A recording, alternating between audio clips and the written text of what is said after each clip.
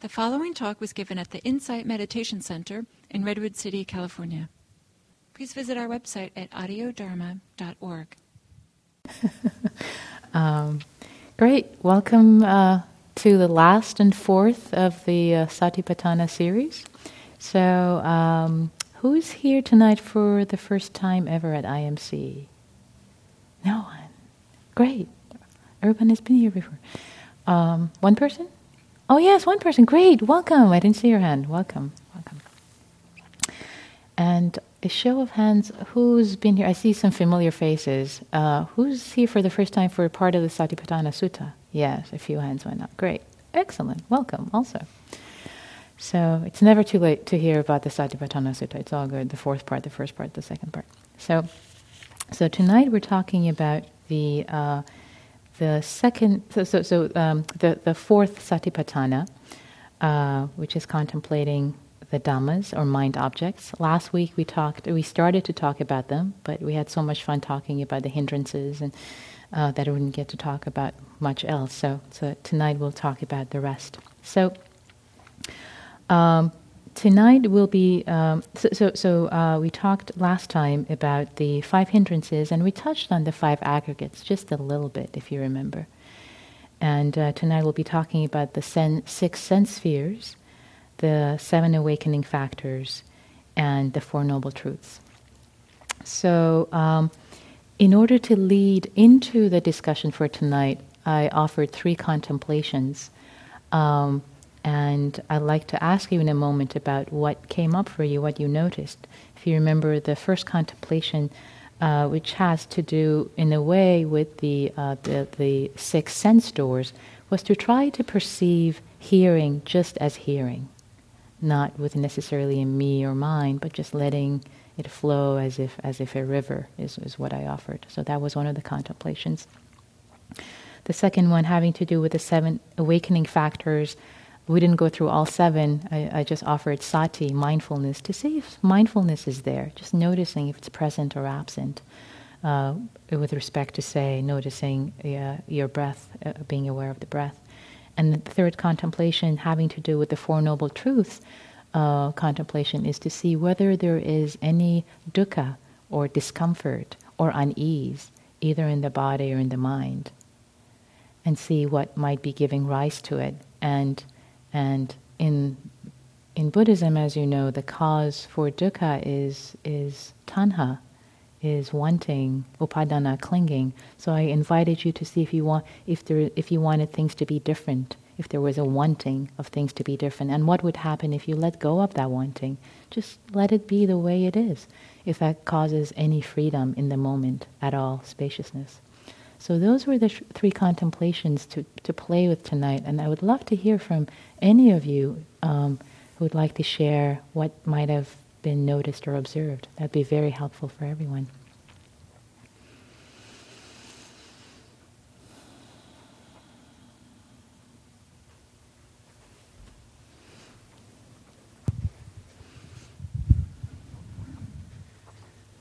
Hi. The one that spoke to me that I really have substance to speak of would be the third, which, when you asked to see if you could let go of anything, and it would be okay, to let go of what my mind was doing instead of recognizing I was doing something very consistent. And I have some teenagers that are driving me crazy these days, and I was like fantasizing or thinking differently of them, like the way I want it to be, and it's just not really the way it is, and it's okay. And when you said to recognize that, I was able to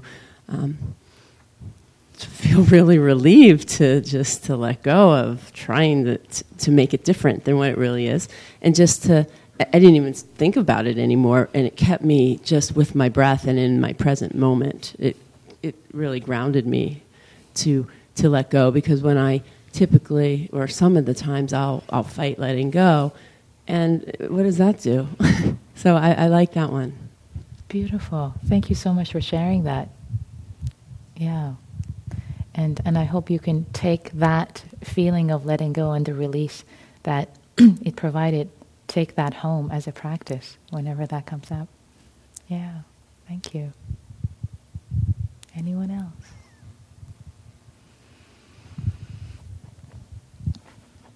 So I'm relatively new to meditation and mindfulness, but I kind of got something out of all three. So the sound one, I used to think of the sounds when I'm trying to meditate as an annoyance, like something I should be upset about, like, no, be quiet. And so to just hear the sounds as sounds and kind of let them go, almost like thoughts, I thought was kind of cool, you know. And so, you know, that's a neat thing for me to start practicing. And for many people as well. Yeah. So thanks for sharing that. Yeah. The second one, what was the second one again? The second one was the noticing mindfulness, if there was mindfulness present. Yeah, I had a thought there, I forgot, but I'll move on to the next one because it reminded me a little of what she just said with teenagers. So my son's a little older than a teenager, and I've been worried about this talk we need to have. And as typical, you know, I get anxious about it, like projecting that it's going to be harder than it probably really is. And so when I, you know, just kind of let it go and let it be, then I realized that, you know, we can talk and it'll probably, you know, go just fine. But my tendency is to build up anxiety about things that I'm, you know, and I start worrying about things rather than just kind of, you know, let them be. So that's another thing I need to practice. Nice. Thank you. So noticing the anxiety and the worry, and behind that there's perhaps the wanting things to go a particular way with this talk. So it's that wanting of may it go this way. Yeah. Yeah. Thank you.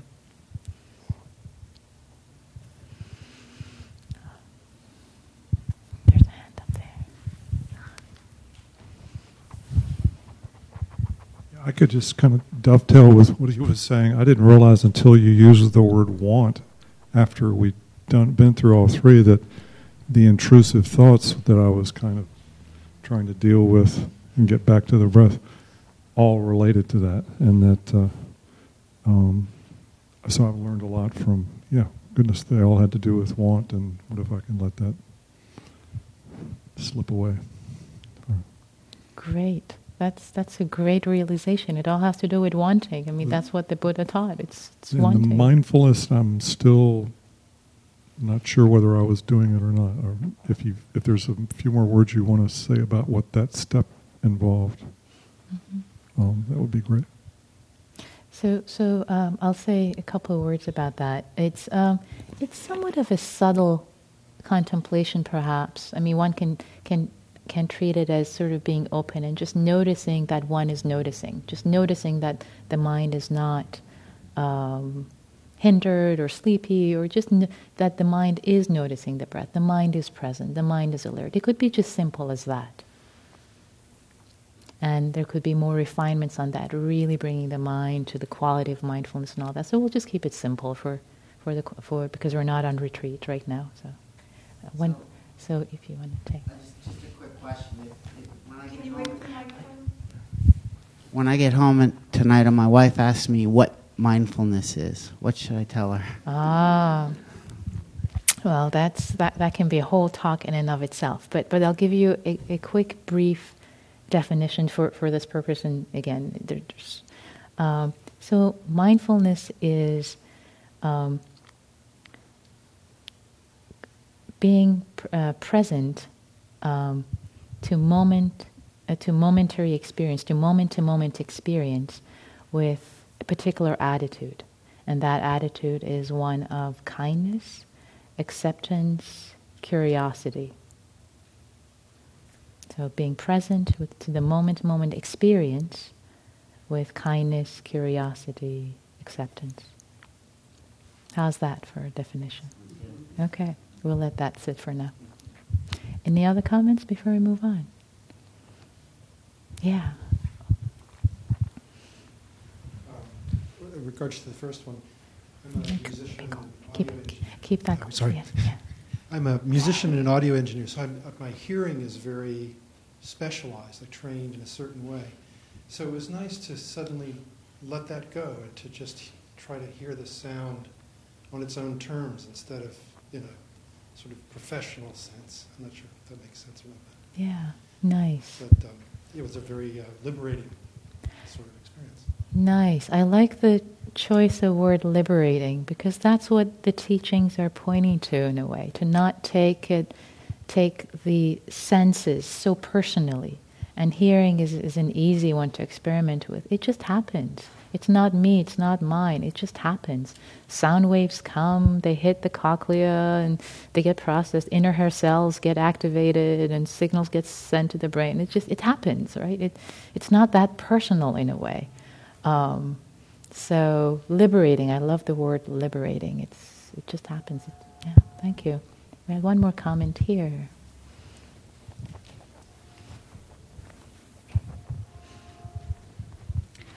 I find that when I can calm my mind down and just let go of everything, and then I start getting in touch with what's going on in my body, there is so much going on. It's unbelievable to me that I've been walking around my whole life and not feeling all that stuff that is going on. It's just unbelievable to me. There's so much going on. Said it, and I love the sense of awe that comes with that.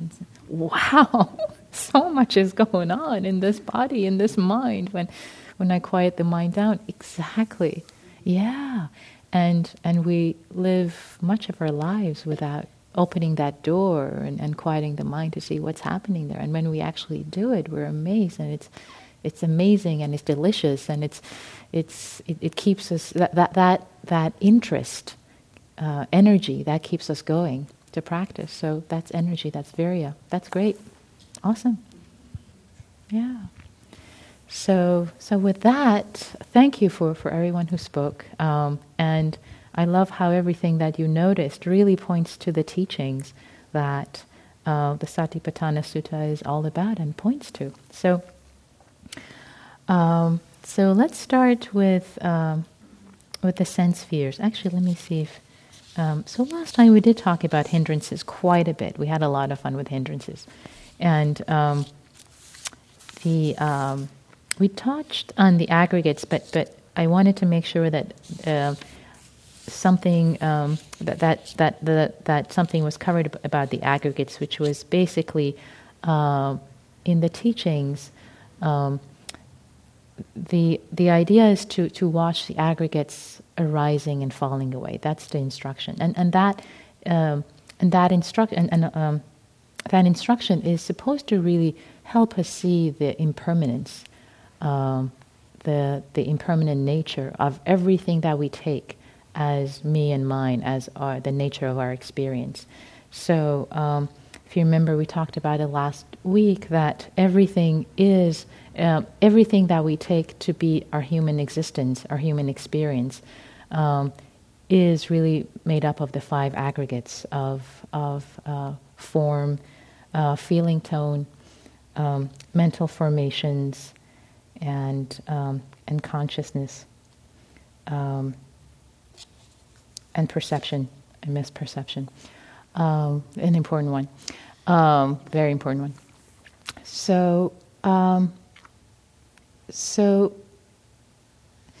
in a way, Buddhism has a phenomenological point of view about the human experience. It's not about anything out there, but it's about whatever we experience and process from the inside. So watching the arising and passing away of, say, perception can give us a clue as to the impermanence of things. So I just wanted to touch on that because I felt it was left over from last week. And now I move to the topic of this week, which is sense spheres. So moving to the sense spheres, there are 2 levels of knowing, again, in the sutta laid out. One is one that we actually worked with in the instructions, in the contemplation that I offered, which is just seeing as seeing, hearing as hearing, smelling as smelling, just as that, just as what they are, and also seeing the objects. So actually, let me read part of the sutta. Here he knows the eye, he knows forms, and he knows the fetter that arises dependent on both. And he also knows how an unarisen fetter can arise, how an arisen fetter can be removed, and how a future arising of the removed fetter can be prevented. So the first set of contemplations have to do with just examining, say, hearing and the object of hearing, and noticing what arises, what unwholesome states of mind, what difficulties, for example, what hating a sound arises from the two.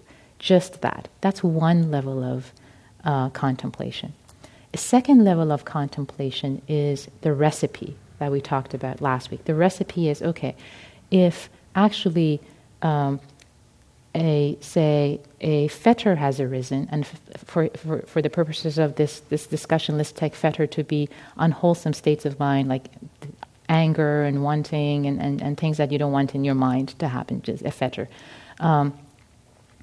If a fetter has arisen, what has given rise to it? So seeing what are the conditions that have given rise to the fetter.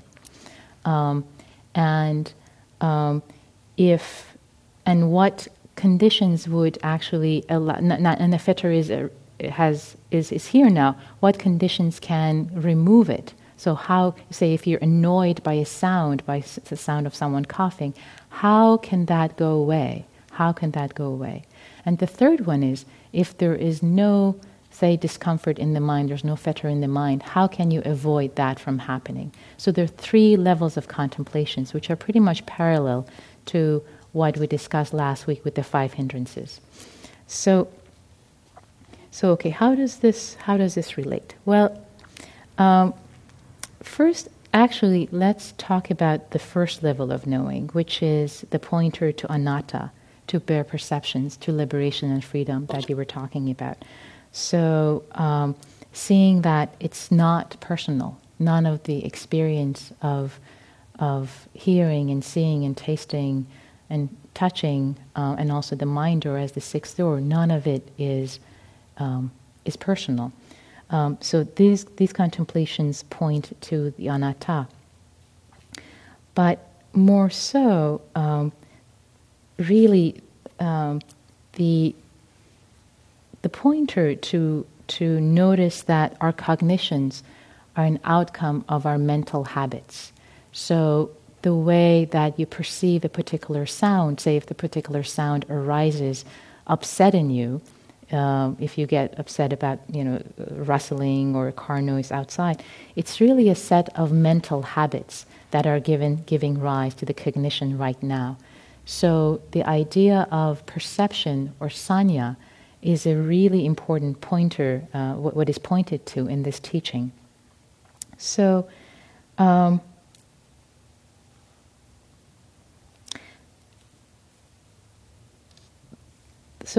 how would one recognize one's mental habits? How would one try to change one's cognition? Because that's essentially what the pointer here is. One suggestion is wise reflection. So wise reflection being a way of contemplating what the alternative would be. So in a way, this is similar to psychology, priming effect. I don't know if if there are psychologists among you familiar with the priming effect. So there are a lot of studies on priming. So what is priming? So subjects are taken to the lab, and if they're implicitly primed with words, say, related to stereotypes of elderly people, like forgetful, Florida, wrinkle, even though the words are not explicitly mentioning slowness or speed, those who are primed with these words walk more slowly out of the test booth. That's one example.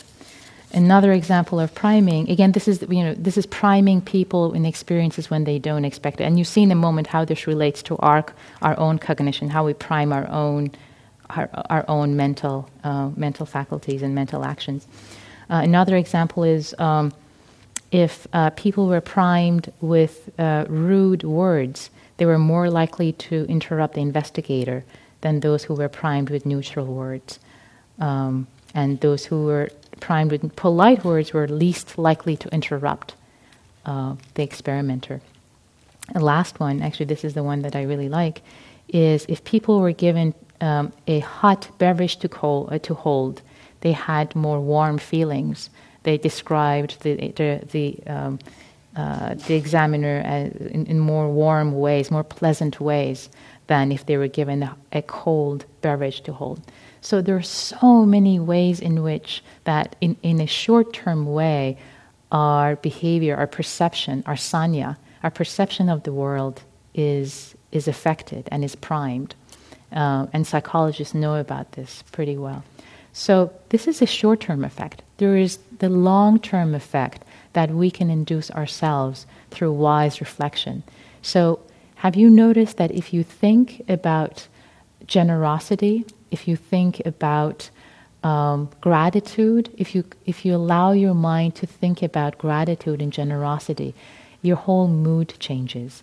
You tend to act more kindly towards others and towards yourself. If you're contemplating compassion and kindness, then your behavior changes. These are the ways that you can prime yourself. I mean, psychologists call it priming.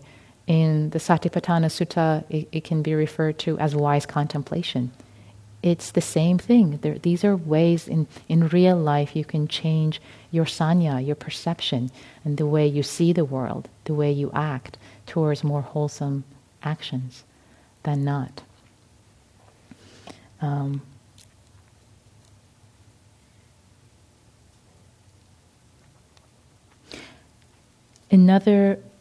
Another way, another suggestion as to the way to affect the sense of perception or sanya is by guarding the sense doors. So if you've ever been on a silent retreat, that's something that is suggested by the teachers. Guard the sense doors. Guard the sense doors. Don't keep looking around and get distracted. So guarding the sense doors doesn't necessarily mean not seeing and not hearing at all. If that were the case, then blind and deaf people would be completely realized, which is not the case. But the idea is choosing not to see, choosing not to engage in what is not productive for you. So let's think about that. Let's think about that in daily life, in our lives. Are there things that are not productive for us to engage in? Are there TV shows? Are there people? Are there things? Are there places that are not wise for us to engage in? Anyone? Yeah? So that's a way to interpret guarding the sense doors. It's not to say, I'm not just not seeing and not hearing at all, but just guarding in the right way, engaging, so that you allow your mind to dwell in places you want it to dwell, and not otherwise. Keeping good company, that's another one.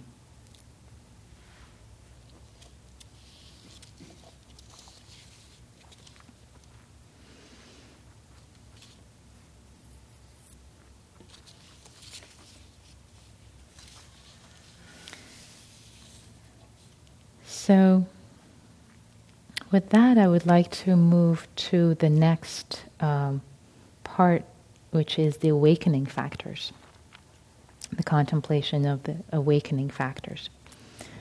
And let me start by reading part of the sutta as a pointer. Here, if the mindfulness awakening factor is present in him, he knows there is the mindfulness awakening factor in me. If the mindfulness awakening factor is not present in him, he knows there is no mindfulness factor mindfulness awakening factor in me. He knows how the unarisen mindfulness awakening factor can arise, and how the arisen mindfulness awakening factor can be perfected by development. So this continues for all the 7 awakening factors, starting with sati, which is mindfulness, investigation, which is dhammacharya, energy, which is virya, which we were talking about earlier tonight, joy, which is piti, tranquility, which is passaddhi, concentration, samadhi, and equanimity, which is upekkha.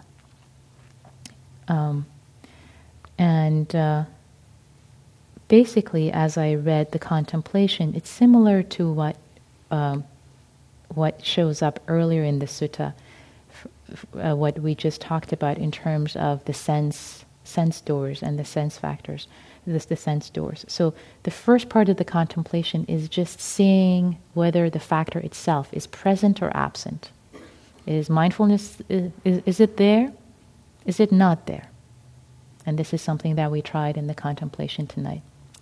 The second level of contemplation is, okay, if it's there, what gave rise to it? Let's see what made it happen.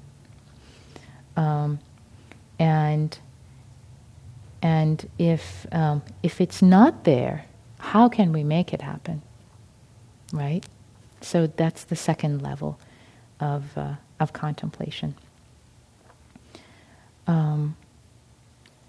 And notice that with these positive factors, the negative one is missing, which is, if it has arisen, how do we get rid of it? Because obviously we don't want to get rid of the awakening factors. We want them to be alive and well. So a few comments on the awakening factors. The one comment is that if you notice the order of them, they start with sati. Sati is the base. Sati is the one that really starts the ball rolling, gets all of them going. And in the sutta, there isn't really a way, there isn't a contemplation as to how to make the other ones come about. Basically, there's not, the way to make all of them come about is through sati. When you have mindfulness is going to lead to increased investigation factor, because you're going to have the mindfulness and you're going to investigate dhammas, you're going to investigate objects. And when you have that investigation, that naturally is going to give rise to energy in your body and mind. And naturally, that energy is going to give rise to joy, because you're so excited. The mind becomes refreshed about that, with that energy of investigation. And that joy, when you have that sense of joy or piti in your investigation, then that can actually, at that point, it can veer off to exuberance. But actually, if one continues with sati, with mindfulness, that joy, that piti, Pali the word is piti, becomes. It actually veers. It becomes tranquil. It becomes passaddhi. It becomes tranquility, and that joy changes to tranquility naturally because of the sati, because of the mindfulness, and then that tranquility then gives rise naturally to samadhi or concentration, and when the concentration builds up again, with for example jhanas and the concentration itself, it naturally leads to a state of complete equanimity and lack of attachment. So they lead, each of them lead to the other just naturally, and it all starts with sati, all starts with mindfulness. So a few things to also note is that as we talked about hindrances last time, the awakening factors, the 7 awakening factors, are the opposite of the hindrances. For example, investigation is the opposite of doubt. and because investigation allows you to see what is wholesome, what's unwholesome, whereas doubt is sort of like, oh, is this right, is this not right? So if there is doubt in the mind, that would be a good time to increase the investigation, as we talked about it last week. Another one is virya, which is energy, and that is the opposite to sloth and torpor that we talked about last week again. And also virya is related to atapi, diligence, which is a sustained energy, which is sustained application of attention. Not necessarily intensity, but it's just sustained. It's the same level of relaxed energy, relaxed attention, but sustained over and over and over again. The same way that when you're doing mindfulness meditation, your mind is going to wander 1,000,000 times. It's just part of the practice. It's going to happen. And every time you just bring it back. You just bring it back. You just bring it back. You don't have to bring it back with force. You bring it back with gentleness. But it's that sustained energy. You just do it over and over and over again.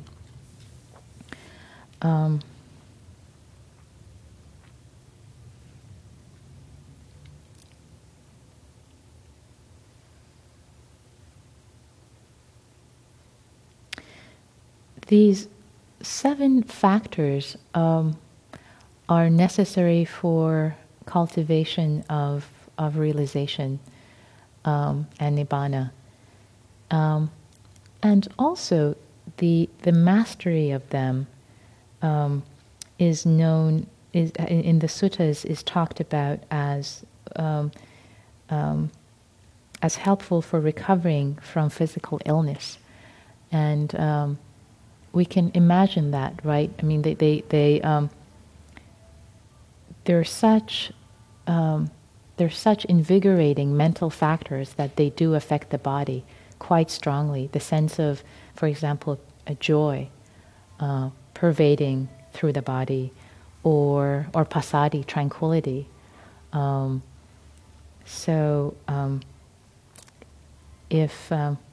If realization already wasn't a motivation, I think there's so many advantages to the mastery of these skills. And actually, after the 7 factors are mastered, and the mind can be, in a way, with ease, bring them up, even in daily life. The way it's mentioned in the suttas, it's like choosing to wear a particular thing out of the wardrobe. Like today you want to wear this, tomorrow you want to wear that. So that sense of mastery of allowing calm, for example, samadhi to come up, or joy and piti to come up, or energy or virya. So I highly encourage you to build on the sati, which is the base of all of these awakening factors, and see for yourself.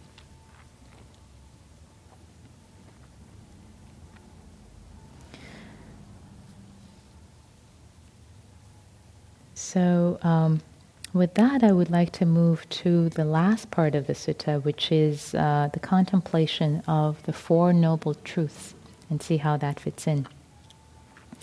So, reading part of the sutta, here he knows as it really is. This is dukkha. He knows as it really is. This is the arising of dukkha. He knows as it really is. This is the cessation of dukkha. He knows as it really is. This is the way leading to the cessation of dukkha. So first, on the translation of the word dukkha, and Analyo Bhikkhu has chosen not to translate the word dukkha in his translation, as you see, for various reasons. So dukkha is often translated as suffering, and I'm sure we've heard all of that. We've all heard that before, suffering. But the word dukkha is also perhaps better translated as unease, as a sense of friction, stress, disharmony, unease. I think I mentioned that already. Uncomfortable, unsatisfactoriness. I like unsatisfactoriness. And one argument that he offers, which I like about dukkha, about suffering not being a very good translation of dukkha, is this. So, in various places, the Buddha says that everything is dukkha. Even say for Vedana, for mental tone, either also positive, negative, and neutral. All of that are dukkha also. So if you translated it as suffering, it wouldn't quite make sense to say positive or pleasant is suffering, right?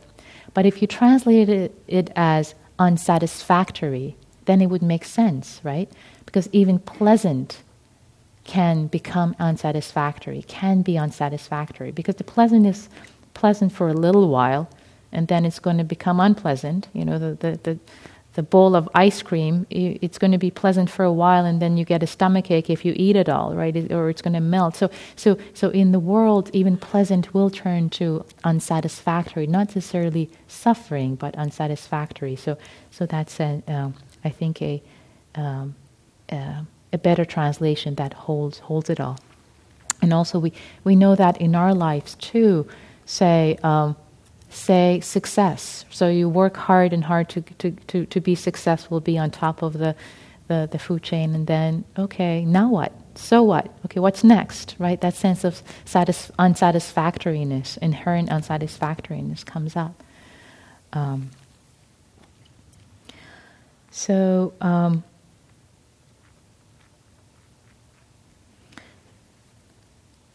In this contemplation, basically, dukkha. So there are four parts to this contemplation. One is that dukkha has to be understood, and its origin has to be abandoned. Its cessation has to be realized, and the path to its realization has to be developed. Analayo Bhikkhu has a way of translating this, which I really liked and I want to share with you. So he says, the five aggregates are to be understood. Ignorance and craving are to be abandoned. Knowledge and freedom are to be realized. Calm, samadhi, and insight, vipassana, are to be developed. So, there are pointers to practicing the Four Noble Truths for ultimate realization, but also there are ways that we can practice this on the mundane level. And in part of the contemplation earlier tonight, in the meditation, I was suggesting that you notice when there is friction, when there is unease, and see if there is wanting behind it, and let that go. So similarly, in daily life, you can see when frustration comes up, when there are things that things are not going the way you want them to. When, say, that your position is threatened, anything in life that's not going the way you want it. And see if there is an underlying tanha, if there's an underlying wanting, a pattern of craving, which has given rise to an expectation or clinging or upadana that is basically manifesting this dukkha or unease in your life. And see if you let it go for just a moment and just let things be the way they are, letting go of that expectation, letting go of that clinging to wanting things to be different. If there's going to be a little more freedom, just experiment in your mind. Just see what happens. And right now as you're sitting here, actually, I invite you to think about that for a moment. Actually, let's do a contemplation together. Bring up an issue in your life that's causing stress, frustration. where you want things to be different.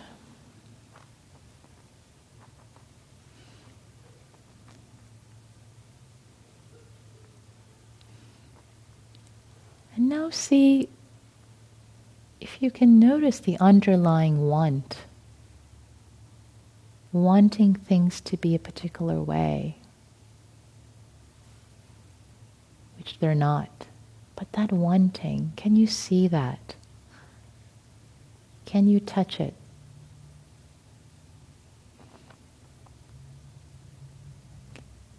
For a moment, can you let go of that want for just this thought experiment? Just letting go. Letting go.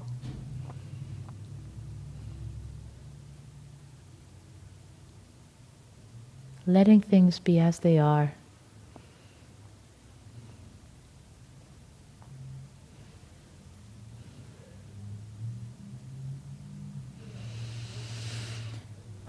And see if that shifts anything in your body or in your mind.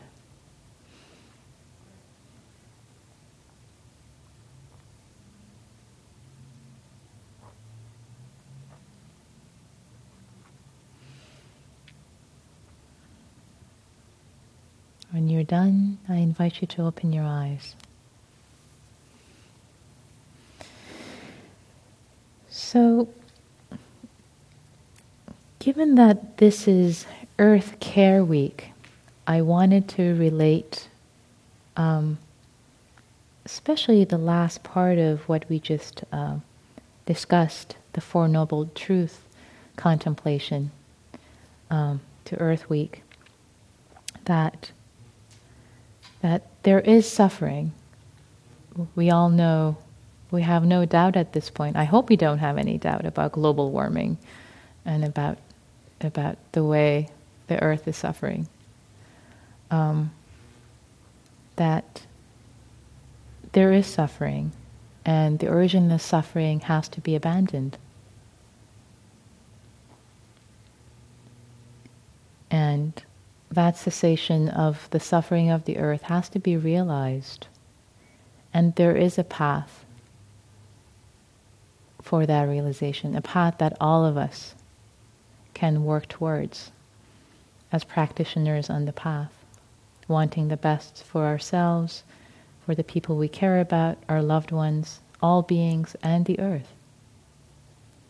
So, thinking about what are the small steps that we can each take.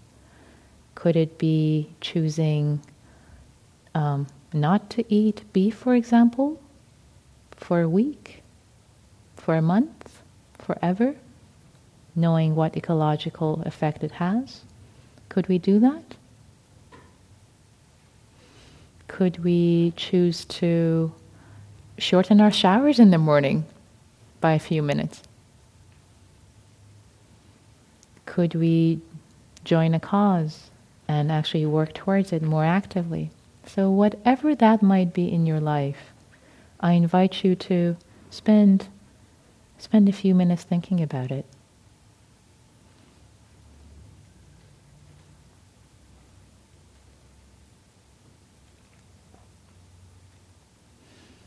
So on that note, I'd like to invite your thoughts, your reflections, any questions about anything tonight, either about what we just talked about Earth Week or about the contemplation you just did, about noticing distress and dukkha in your life. So the floor is yours.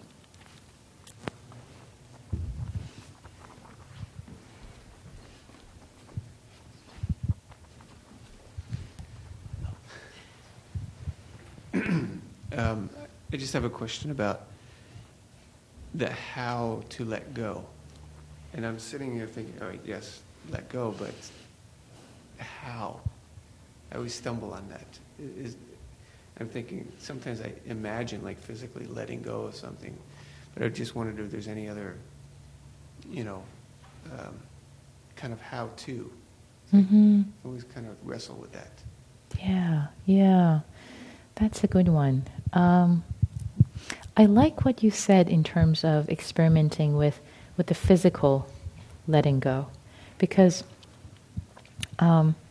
there's a lot of research connecting physical understanding of actions to our mental model of it. So if you can actually physically manifest it and physically feel into it, I think that can help the mentally getting the letting go. So I think that's a really good place to start. So I applaud your intuition and really get into that. On the last contemplation, I realized, I sensed, we're looking for a house. I have 2 kids. It's like, when are we going to get into the house? When are we going to get to the house? And it's causing me a lot of dukkha. and just trying to do that for just a minute, just letting go of the idea that we are where we are, and that's okay.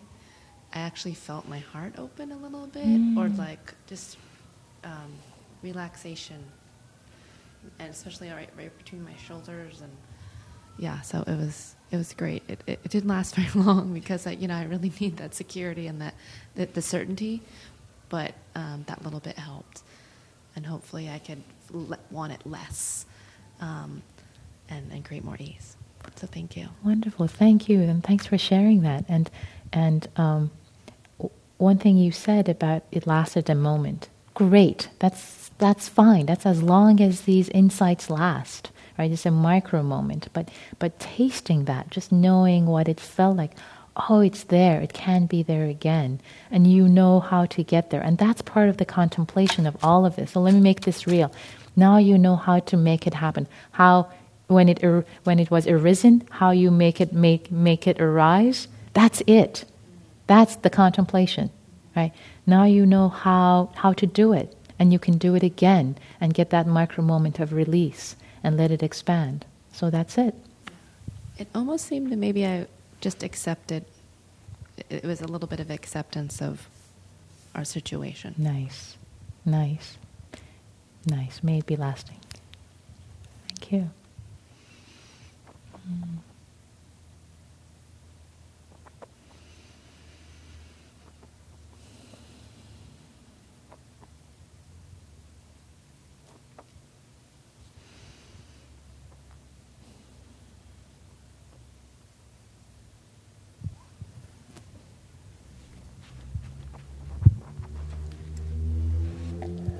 Something that has been very powerful for me out of this whole series was, I believe it's called the feeling tone. That has been amazing for me, because if I can catch it at the feeling tone, it almost never goes into the cling. And I mean, I've had moments where I would, like, I open my eyes, or I'll see something, or I'll hear something, and just this remark will come out of my mouth, and at that point I go, where did that come from? And then I can catch it right there. So that's actually been a lot of fun, because just to be totally unaware that that's even going on, and then to actually, catch it right before it goes into something.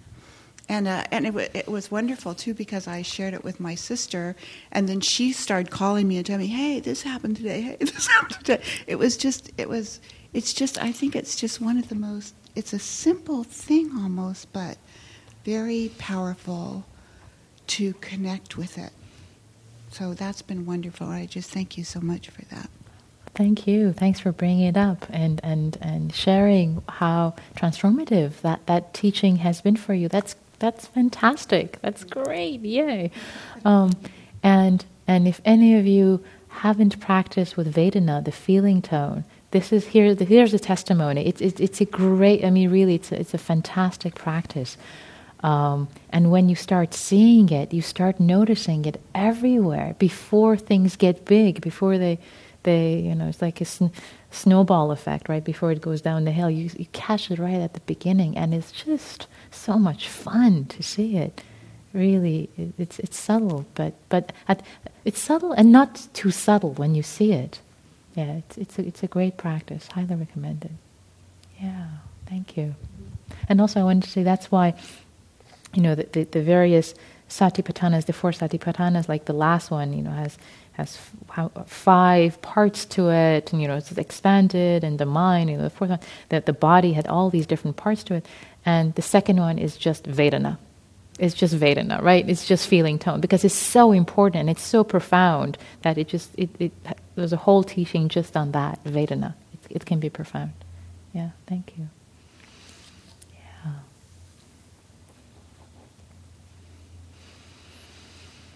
We have time for one more comment.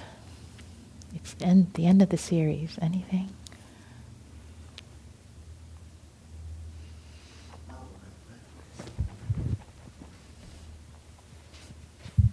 So here's how the contemplation worked for me. You can tell me if I'm on the right track. So I mentioned this anxiety over dealing with my son. So in the contemplation, I let the anxiety go, and the words kindness and acceptance came into my head, and then what came in for me was compassion. And rather than be agitated and mad at him, I thought, I love you, I can help you, let's work together. Rather than this kind of anxious madness, it really calmed me down. Beautiful. Yay. I think that's the right note to end the series on. Beautiful. Thank you. Great. So thank you all for your attention and for your practice. And let's dedicate the merit of all of our practice to the liberation of all beings and the well-being of planet Earth.